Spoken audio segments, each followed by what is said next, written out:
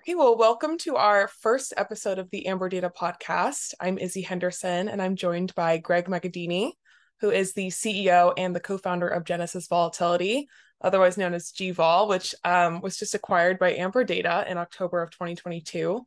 And it's now Amberdata Derivatives or AD Derivatives. And Greg is now our wonderful director of derivatives. So, Greg, we're so excited to have you on. Yeah, absolutely. Thanks, Izzy. It's great to do this podcast. I'm looking forward to it. Awesome. Awesome. Well, just first things first, could you just tell everyone a little bit about Amberdata Derivatives, what you built? And then I'd also love for you to kind of cover how you got into options trading and your journey to creating GVol in your platform. Yeah, absolutely. So I'll start off with the product. So my co-founder and I, Pat Doyle, started building Genesis Volatility, now AD Derivatives, back in January of 2020. Mhm. So the reason we sort of came to that inspiration is that the crypto options market was pretty nascent. No one actually really knew it existed yet. It was still really early days. Yep. And so I had built a bunch of tools myself in Excel VBA. Those are sort of the limitations of my coding skills at the time. And so Pat Doyle, he's a data analyst in healthcare, or he was, so to speak. And so we decided to team up together, hire some developers from an old company we used to work at, and basically build out AD derivatives to essentially provide these tools that we could find in traditional options markets that weren't built in the crypto options market yet. So that was the original sort of birth of it. We created a GUI. We later launched an API solution, like an enterprise API. And a lot of sort of our go-to-market strategy from there had been content, a YouTube channel, doing podcasts, and really try to bring like a voice and a presence to the crypto options market and try to build this space by adding content as well as data. That's And awesome. then Keep going. Sorry. thanks. And then on your other question, how I got into crypto, or sorry, how I got into options in the first place, that goes way back. It's kind of a cool story. I'm really good friends with Will Warren, who's actually the co-founder of Zero X. And back at the time, we were both learning to trade. This was in 2008, and the markets were melting down. And I was just trading stocks at the time, just kind of getting my feet wet. And there's this site called Investopedia, and they have like this Yep. competition. You know it. Yeah. So they have this leaderboard of like top traders, and there's people with like billions of dollars. And so we're just kind of like digging through their positions, and it was all options. Everyone's just doing option trades. So that kind of like sparked a light for me to look into this product and these instruments. And that was kind of the journey of learning about options. When I was learning it with him, I was like amazed that you could sell covered calls and cash secured puts and essentially get paid for limit orders is how I thought about it at the time. And he was really excited by buying vol and buying a contract for cheap and reselling it for 5x multiple. And so together we both kind of tackled our education and cut our teeth in the options markets. Did you ever get on that leaderboard? No, I've never gone down league board. And Gotcha. And then kind of with crypto itself, like when did you know it was a space you wanted to build in rather than just like invest in? yeah, that's also an interesting story. So Will Warren's wife, uh, we went to school together, and so me and her decided to do a senior research paper back in 2012. We started on the gold standard, and we got a bunch of books, and it was like super boring, so we shelved that idea. And then I had sort of a friend of mine tell me about Bitcoin back then, so I brought the idea up to Linda and said, "Hey, how about instead of gold standard, we do Bitcoin?" And so she liked that a lot. And together we did a bunch of research on Bitcoin. This was $7 Bitcoin at the time. Oh, And we like went on the dark web, see what Bitcoin was being used for at the time, try to understand the mechanics of the blockchain, and wrote a research report on it. And at that time, I was not a believer. I was kind of like, oh, this is ridiculous. you were an So OG though, truly. really OG, yes, but didn't invest. Not till a couple of years later, Right. but it was really interesting to kind of understand that space and see what's going on there. Definitely. Awesome. And then kind of focusing in on the AD derivatives or just the product offerings in general, what are a few ways that, you use it that really stand out to you as helpful for an options trader or that you can't really find anywhere else? Yeah, absolutely. So options are pretty interesting in the sense that because they're derivatives, there's sort of like one underlying asset, and then there's Mm. a basket of potential options you can Right. choose from. So there's sort of a choice overload, so to speak. And so you need a way to compare all these options and really figure out what's expensive and what's cheap in order to structure sort of positive expected value positions. Mhm. So what some of the tools that we created are, one, a way to analyze realized volatility. So to really understand how crypto moves and what is the true underlying volatility of the asset. And then from there, we've created tools to sort of slice and dice the vol surface to really pick out cheap and expensive expirations, as well as cheap and expensive strikes, and really see the kind of the three-dimensional relationship of option prices in terms of implied vol versus realized vol. And one of the interesting components about volatility trading is that volatility isn't directly observable. You have to measure it. So there's pretty much no way to trade this stuff besides, kind of YOLOing it without having data to calculate and Gotcha. measure how things are priced. Okay, cool. That's a really good explanation because I am not an options trader, so I don't know much about options. But what's one of your favorite dashboards that you offer? Yeah, that's great. Great question as well. So a few that I use all the time. One is sort of the fixed maturity term structure over Mhm. time. So you could see 7-day, 30-day, 60-day, 90, 180 of at the money vol time series. So I can get an idea of how is the term structure being priced? Are we in contango? Are we flat? Are we in backwardation? What kinks in the expirations are expensive versus cheap? So that's sort of the first spine of the surface that I like to look at. Mhm. And then on the other side, on the wings, I like to look at sort of the constant maturity skews. So Right. I like to look at it in terms of risk reversal, which is pretty much call implied vol minus put implied vol for 25 delta is usually what I look at. And then I can see sort of the asymmetry or symmetry of the vol surface and really get a good idea of sort of that slice of it. And then together, I can really kind of start the basis of an idea of what's expensive and what's cheap. I know I've seen that. I think that dashboard on a lot of the coin desk and Bloomberg things that have been kind of using you and the data. So that's awesome. What's your favorite trading book? So that's a great one. So there's a few trading books that I really like. One of the foundational trading books in my life has been One Good Trade by Mike Fiore. He's a partner over at S&B Capital in New York. And so that was a really inspirational book. Kind of funny story there, actually. I'll just jump into it real quick. So I read his book when I was in college. I was a junior at the time. And I just thought it was an amazing book. I couldn't believe it. And at the in the back flap, he has his email. So I wrote There him you a long go. email. I was like, listen, man, I love your book. Like, I'd love to do an internship for you guys. It's so inspirational. Like, let me know what you think. He actually responded to me. And so he gave me an Oh, interview. good tips Um, on networking here. yeah, exactly right. Well, it gets better. So he gives me this interview and I flop it. Like I was just a nervous mess.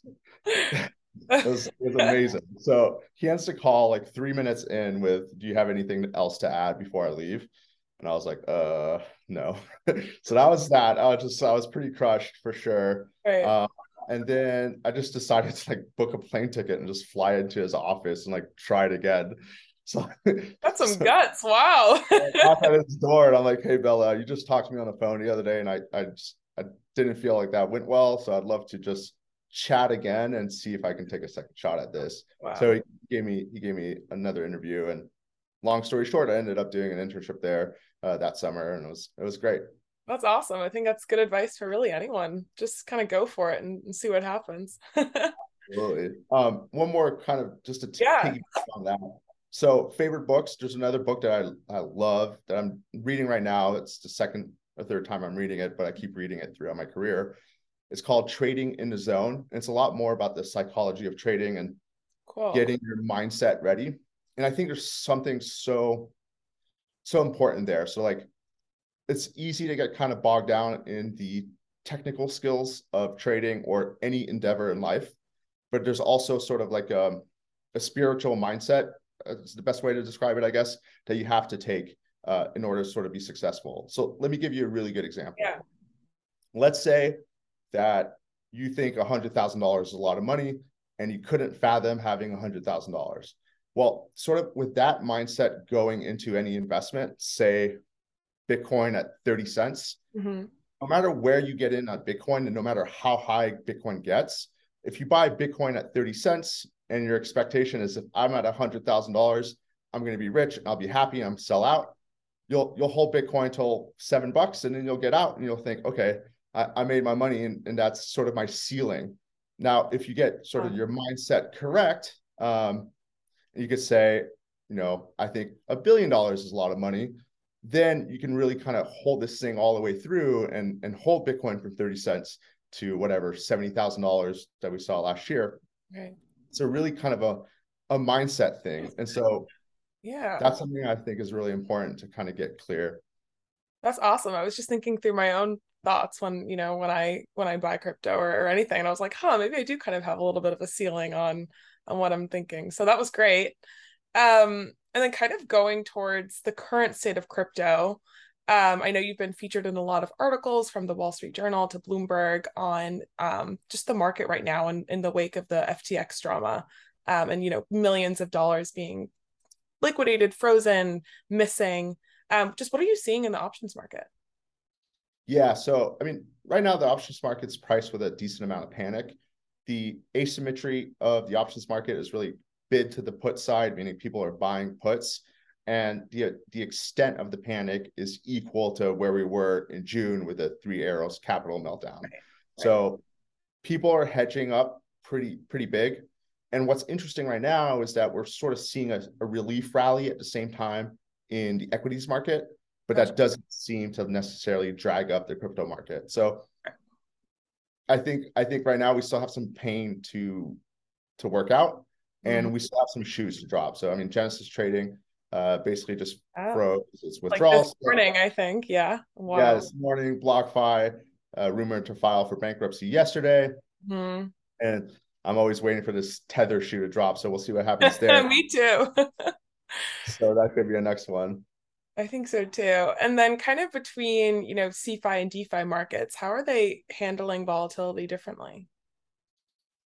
Yeah, that's a great point as well. So when we look at sort of the options market, Mm. Deribit is such a class act. I love them. They're such a good exchange. Basically, what they did is they raised margin requirements for initial margin. They're sort of winding down Solana. They're a little bit unsure what's going to happen there, but it's an exchange that's running really nicely. Mm. In the sort of spot markets or futures Delta One products, I'm hearing some other exchanges freezing withdrawals, so definitely not good. And Right. then in the DeFi space, so far, I haven't heard of any like massive blowups. One of the best DeFi protocols, and my co-founder is probably sick of hearing me say this, is Lyra's DeFi Right. option protocol. I love that protocol. So, I mean, they've been able to trade all the way through this. They had a Solana pool that you're still able to trade during this whole meltdown. I think they've recently started winding it down, but there's something to be said there about sort of this DeFi options market that's still online, still trading. So I think Definitely. it's pretty encouraging. Awesome. And do you have any kind of takeaways just from whether it's FTX, from CeFi or DeFi, just options in general from kind of the past couple of weeks? Yeah. So I mean, from sort of a bigger macro Mhm. picture, I do think this thing is not over. I kind of Right. think that crypto is leading the macro world. I still think there's probably some macro pain to be had. Uh, I'm a big follower of sort of the Japanese debt situation. I think that's sort of the most indebted Western country.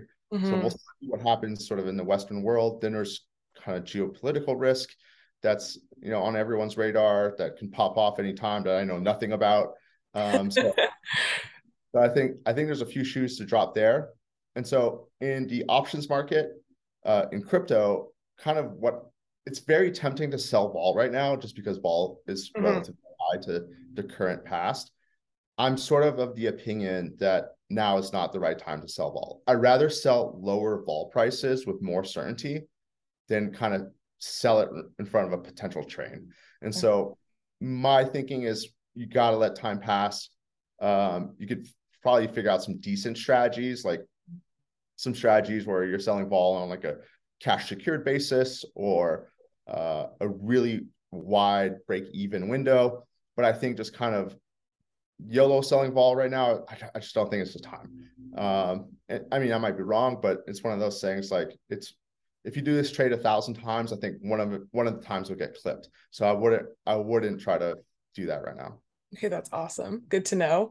And then where do you see options or really crypto options in 5 years? And how do you expect institutions are going to adopt to that or adapt? I don't know if your answer's changed from, 2 weeks or 3 months ago to now, but yeah.